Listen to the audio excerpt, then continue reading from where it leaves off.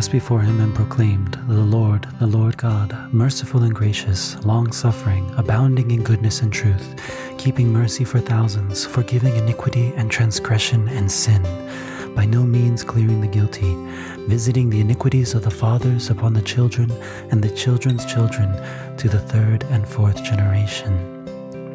When I first learned about this passage and started studying it for myself, I was kind of conflicted. I read it and said, visiting the iniquities of the fathers upon the children.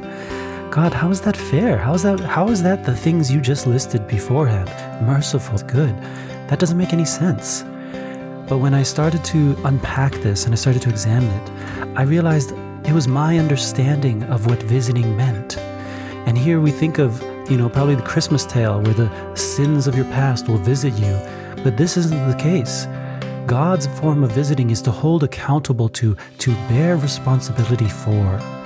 So that word there, when we see the visiting of the fathers, that's the fathers, the role models, being held accountable for the examples they are leaving with the children. And now when I read this and I see the first part of this, God is setting himself up. He is responsible. He is our father. He is our role model. God is saying, look, this is the level of responsibility I expect to be held to, and therefore this is the level of responsibility I will hold you to. I challenge you to take a moment and ask yourself, am I exhibiting the characteristics of my Father in heaven? Or am I exhibiting the characteristics of my Father on earth? And who do I want to be known for? Whose example do I want to give to those who come after me? And so here is where we have the opportunity. I invite you to say, God, I see my need for your character. I see a need for goodness, mercy, long-suffering, to be abounding in goodness and truth. Lord, I want that. I want to be forgiving, and I want to be humble. Teach me, Father, your example.